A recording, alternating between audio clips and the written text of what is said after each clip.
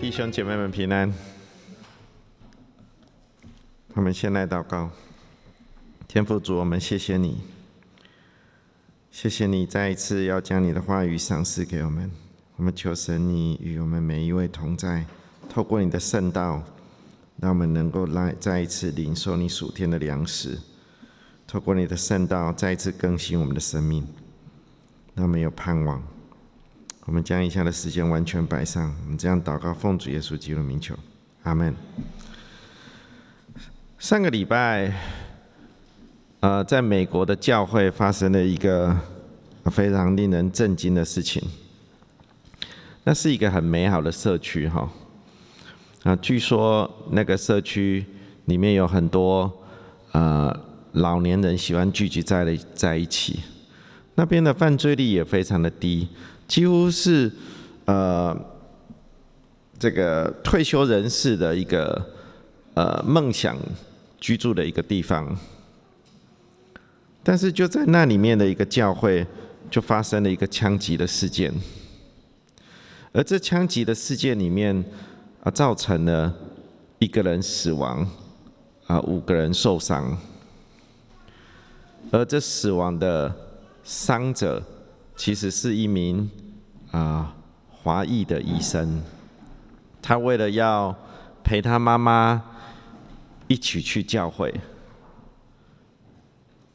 结果歹徒过来的时候拿着枪，他为了要阻挡歹徒，他就自己舍命在当中，也因为他挡下了歹徒，也让其他人有机会可以之后把这个歹徒给制服，减少了更多的伤害。所以我们从这个故事里面也带给我们一个省思，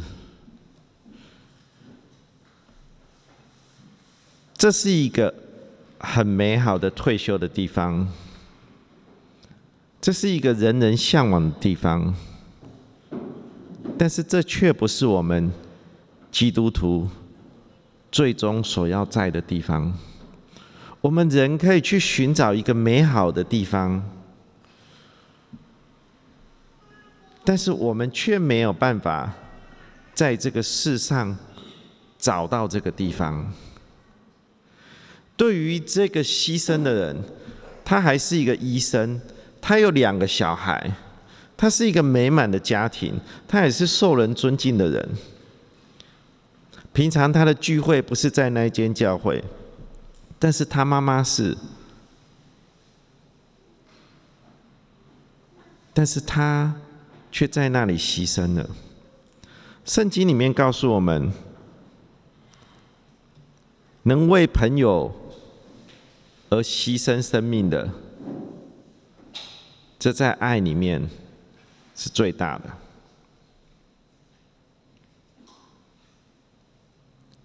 今天我要来让大家来思考一件事情，我们基督徒的盼望其实不是在属世的地上，神已经为我们预备好一个永恒的地方，那个地方叫做新天新地。这是神为每一位被得赎的人所预备的地方。这个地方在旧约的时候就已经被提起，在以赛亚书里面就已经提到了。以赛亚书65章17节，他说：“看啊，我造新天新地，从前的事不再被纪念，也不再追想。”新天新地是神为每一位得赎的基督徒所预备的地方，那是一个盼望。因为旧的天地其实就是指我们现在的这个世界已经被罪给迫害了。你看这歹徒，其实他自称他自己也是基督徒，但是仇恨在他心里面的时候，到一个地步，他就犯下了杀人的事情。这个世界已经被咒诅，最后会被毁灭，也不能存在。这是我们可以观察得到的。其实我们的世界是一天比一天恶化，我们所住的环境，不论是环境，不论是人性，你会发现都是非常的险恶。但是神却应许他的子民，神也预备一个地方，新天新地，是以后我们可以居住的地方。那新天新地里面，我们可以享受各种的福气，我们是永远与神同在，我们也不受威吓，也不再有眼泪。以赛亚书说66章22节说，我所要造的新天新地，怎样在我面前长存，你们的后裔和你们的名字也必照样长存。这是神说的，这是一个盼望，因为那是我们永恒的家，地上只是我们短暂的一个过程。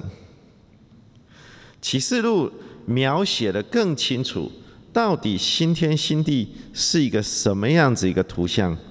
你如果从启示录的21章1到5节，这也是我们上礼拜的经文，这一段经文里面，他就很清楚的把我们未来神所要预备的地方解释清楚。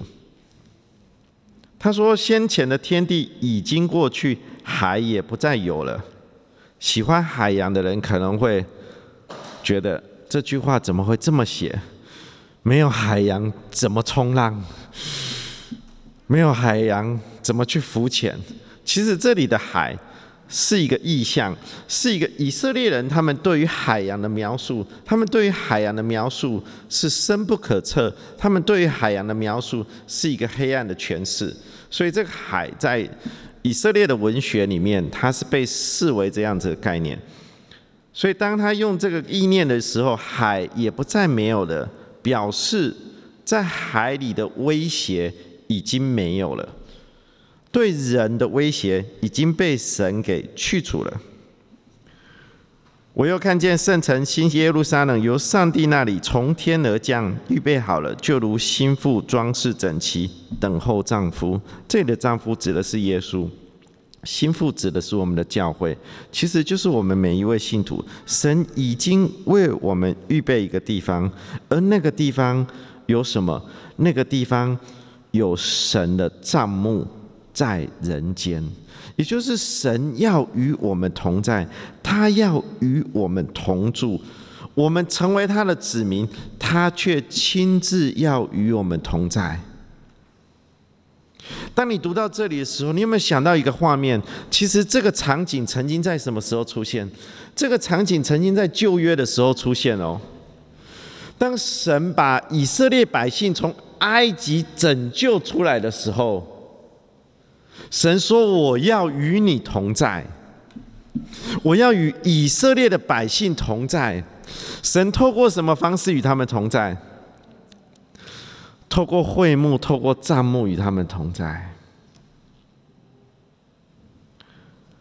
而新天新地，神说他的帐幕就在人间，这是一个很美的一个画面。这里不再有眼泪，不再有死亡，不再有悲哀，不再有哭嚎，不再有疼痛。我们在人间所遇到的痛苦，因罪所引起的、所带来的灾难，全部都要去除。神要更新我们所居住的地方。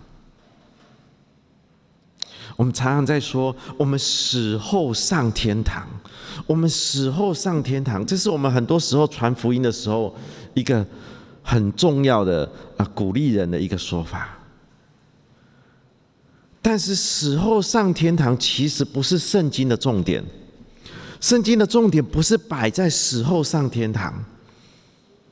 我们死后耶稣会为我们预备一个地方，但是那是一个暂时的地方，因为我们在等待最后的审判，神再来的时候，那时候神会更新整个宇宙、整个地球，而那更新后的新天新地，就是以后我们要永恒居住的地方，永恒与神同在。这是我们每一位基督徒的盼望。启示录21章第5节最后说，坐在宝座的说，看啊，我将一切都更新了。神不只是要更新我们的内在，神还要更新我们现在所有的一切。今天所读的经文22节开始，这里描写的就是城里面的情况。很多人在读启示录的时候，他说我读不懂。其实启示录里面有很多象征性的语言。当你如果开始对旧约开始有认识的时候，开始对于每一个所描述出来的这样子的一个象征，在圣经里面的含义的时候，你会发现其实启示录不是那么难懂的。他说我未见城内有殿。你想想看，为什么新天新地不需要有殿？我们每一次来到圣殿的当中，我们期待的是什么？与主相遇，与主相见。以前旧约来到会幕的当中是要来怎么样？要来到神同在的地方。我们既然已经与神同在，我们为什么还要有殿呢？所以城里是没有殿的，因为上帝全能者和羔羊为城的殿。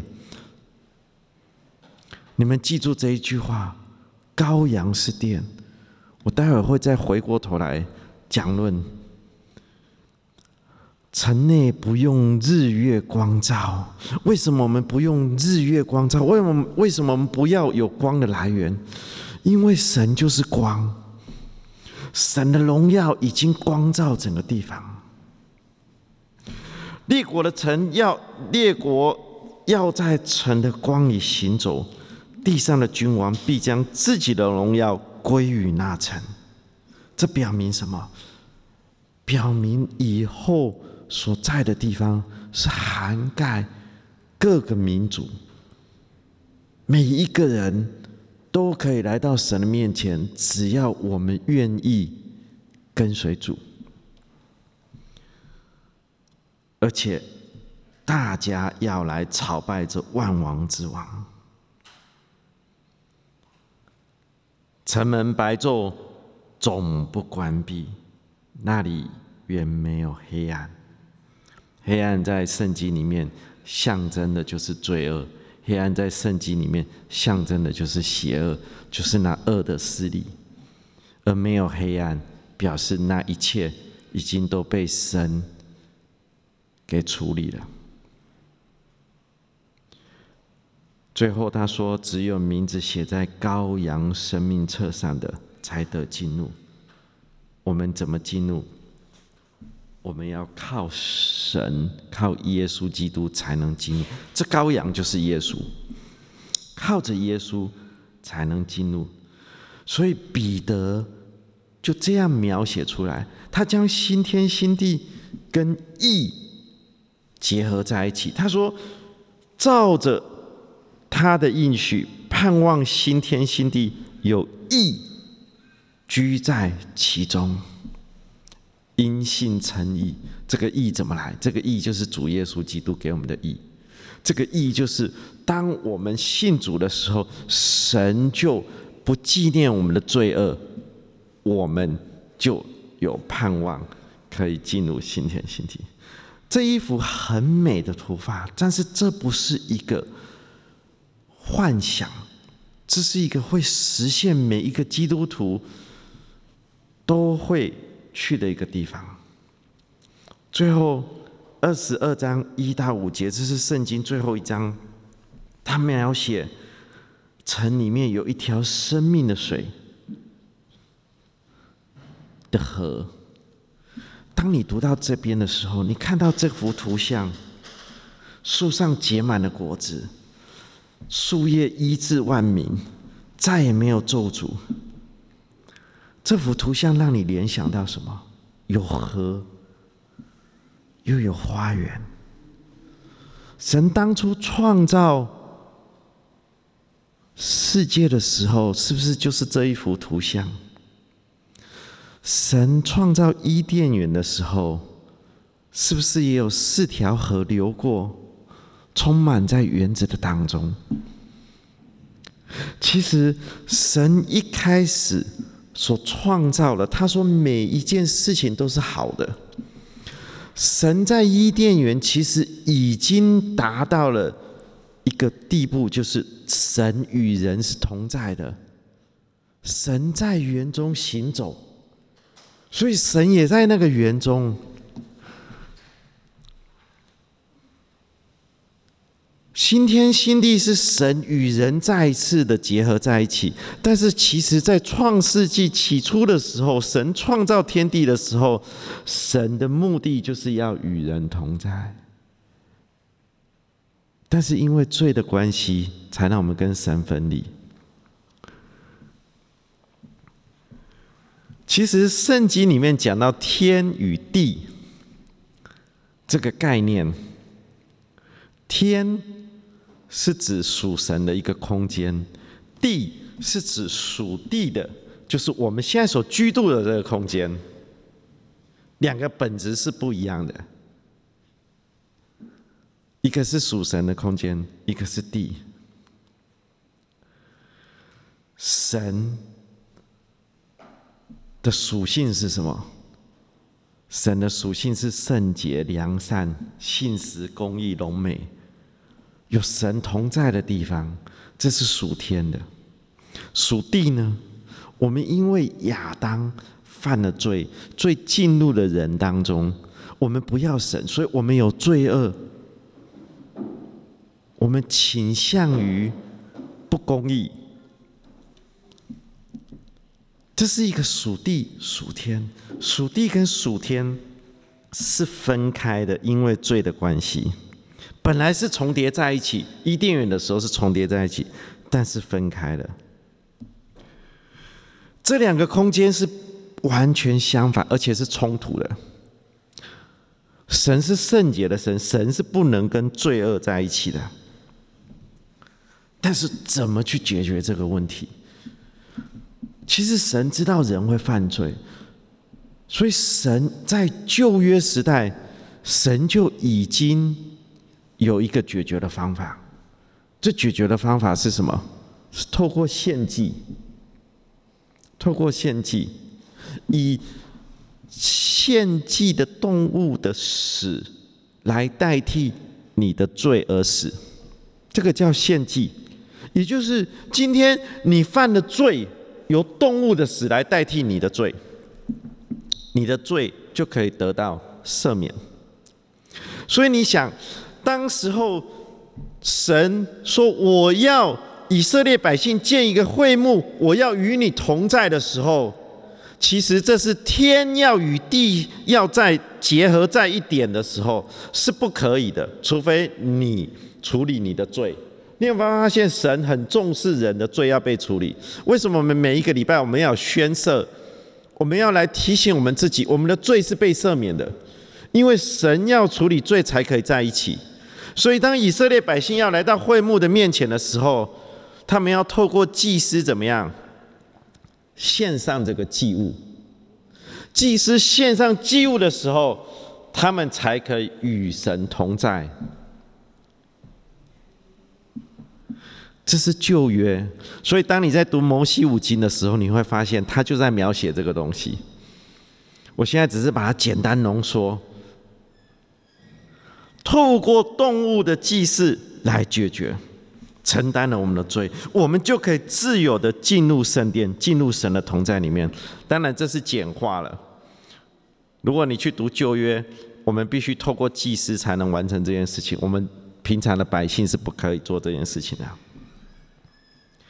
但是当耶稣来到的时候，他来解决在旧约所遇到的问题。约翰福音怎么描写耶稣的？约翰是这样描写的：约翰说，道成了肉身，道就是神，神竟然成为肉身的样式，来到哪里？住在我们中间呢？你记不记得我刚开始说旧约的时候，他们盖的会幕是什么？他们盖的会幕其实用帐篷搭的，因为那时候他们在旷野，不可能盖一个建筑物。后来的圣殿是所罗门王他们已经建立一个王国的时候，他们有土地了，他们才可以正式的盖一个非常漂亮的圣殿。但是一开始的时候是一个会幕，是一个帐篷。今天这个道成了肉身，要住在我们中间，它是一个什么？这个住，你去看原文，这个原文就是帐篷的意思，就是他要搭帐篷在我们中间，就是神的会幕要在我们的当中。这个会幕是充充满满的，有恩典，有真理。我们也见过他的荣光。你有没有看过这几个元素在新天新地都有？荣光、恩典，正是父独生子的荣光。耶稣来到我们当中，解决了我们的问题。为什么？因为我们需要动物的献祭，但是耶稣自己就是那羔羊。耶稣自己成为那羔羊，要为我们的罪被献上。另外一个，你从约翰福音1章14节这里面看见，他要住在我们的当中，他自己就是那什么？他自己就是圣殿，他既是圣殿，又是献了祭，这是不是很美？所以耶稣其实是把天带到地的当中，要与我们同在。真的，我们的神是很爱我们的。今天透过耶稣基督，我们已经可以品尝到天与地的结合。我们不用等到死的时候来到新天地，我们现在已经有天与地的结合在我们的当中。主耶稣来到世上的时候，你会发现他去哪里？他到各个地方去走。那个地方是什么？那个地方是地充满了罪恶的地方。但是主耶稣却到各个地方去，医治病人，赦免人的罪。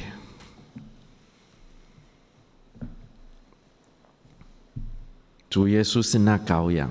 所以当施洗约翰看到他的时候，他说：看啊，上帝的羔羊，除去世人的罪孽。你有没有看到这幅图像？所以当耶稣来到世上的时候，他对你说什么？天国近了。神把天国带到地上来了，天国近了。主耶稣要把这个天与地本来是分开的，但是透过耶稣基督结合了在一起。所以我们现在的世界就像这张图一样，中间是有重叠的地方。你不要觉得我们现在品尝不到天，我们可以品尝得到天。你不要觉得我们现在没有盼望，我们现在好像看到那件事情，看到这个枪击事上，我们好像看见黑暗的一面。没有，这里面有神的亮光在里面。我待会儿分享给你们听，有神的亮光，有这么一小小块的重叠。但是当我们开始传福音的时候，我们就像那小小的十字架一样，我们是把神的领域带到我们周边的人的，透过什么？透过圣灵。所以我们这个世界其实是有很多的盼望的，而这最后天与地会结合在一起。什么时候会结合在一起？新天新地的时候会结合在一起。新天新地就是当神再来要审判世界的时候，神要拆毁，重新再建一个新的空间，而这空间是神的与他的儿女同在的地方。今天虽然我们还没有到新天新地这个时间，但是今天我们却依然可以有盼望，因为圣灵是内住在哪里？内住在我们的当中。我们的身体是什么？是神的殿。你有没有发现，恩典时代，神是亲自内住在我们的当中，所以我们会有平安，我们会有喜乐。虽然我们还没有来到盼望的新天新地的这个地步，但是我们却已经有神内住在我们的当中。耶稣提醒我们每一位信徒要常常祷告，但是你记不记得主耶稣教导我们的祷告文是什么？我们每个星期都要念的。我们在天上的父，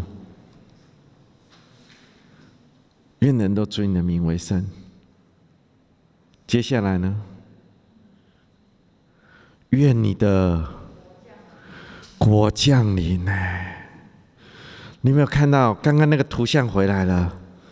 为什么神的国要降临？因为道已经在人间了，道成肉身的耶稣，透过耶稣，神的国要降临。愿你的什么旨意行在地上，如同行在天上。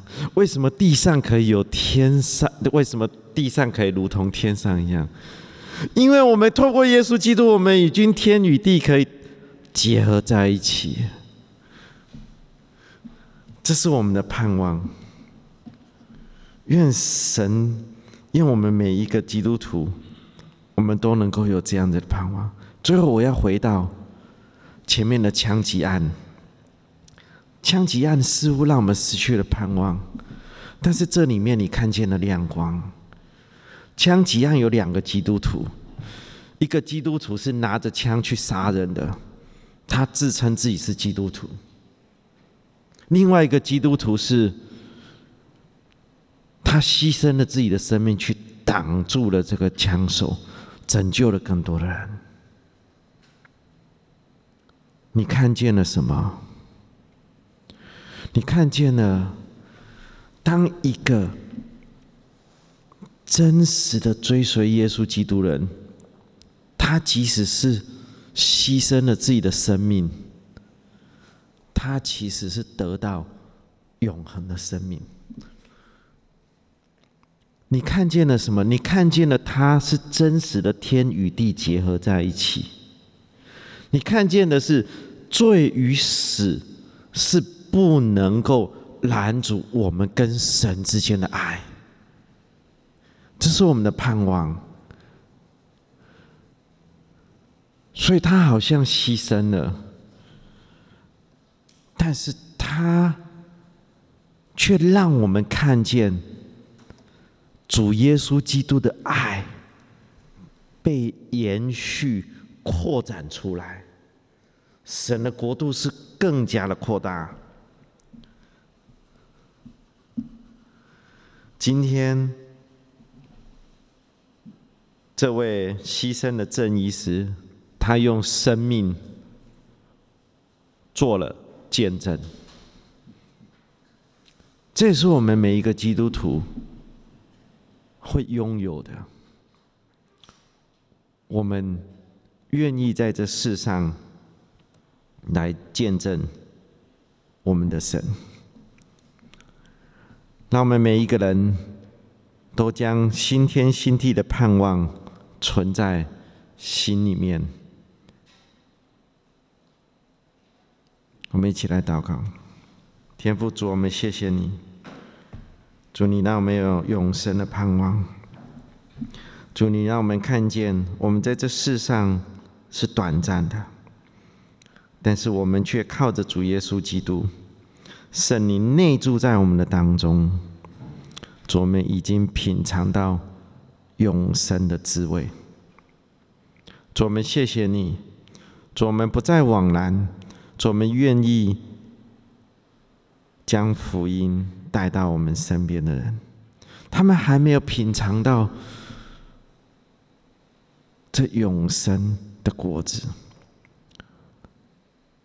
我们求神你加添我们每一个弟兄姐妹们的力量，当我们软弱的时候，主，你用盼望来坚固我们的信心。当我们软弱的时候，你再一次让我们明白你的恩典是充充满满的在我们的当中。谢谢你，因为我们每一个人都来领受这美好的救赎。感谢赞美主，我们将祷告奉主耶稣基督的名求，阿们。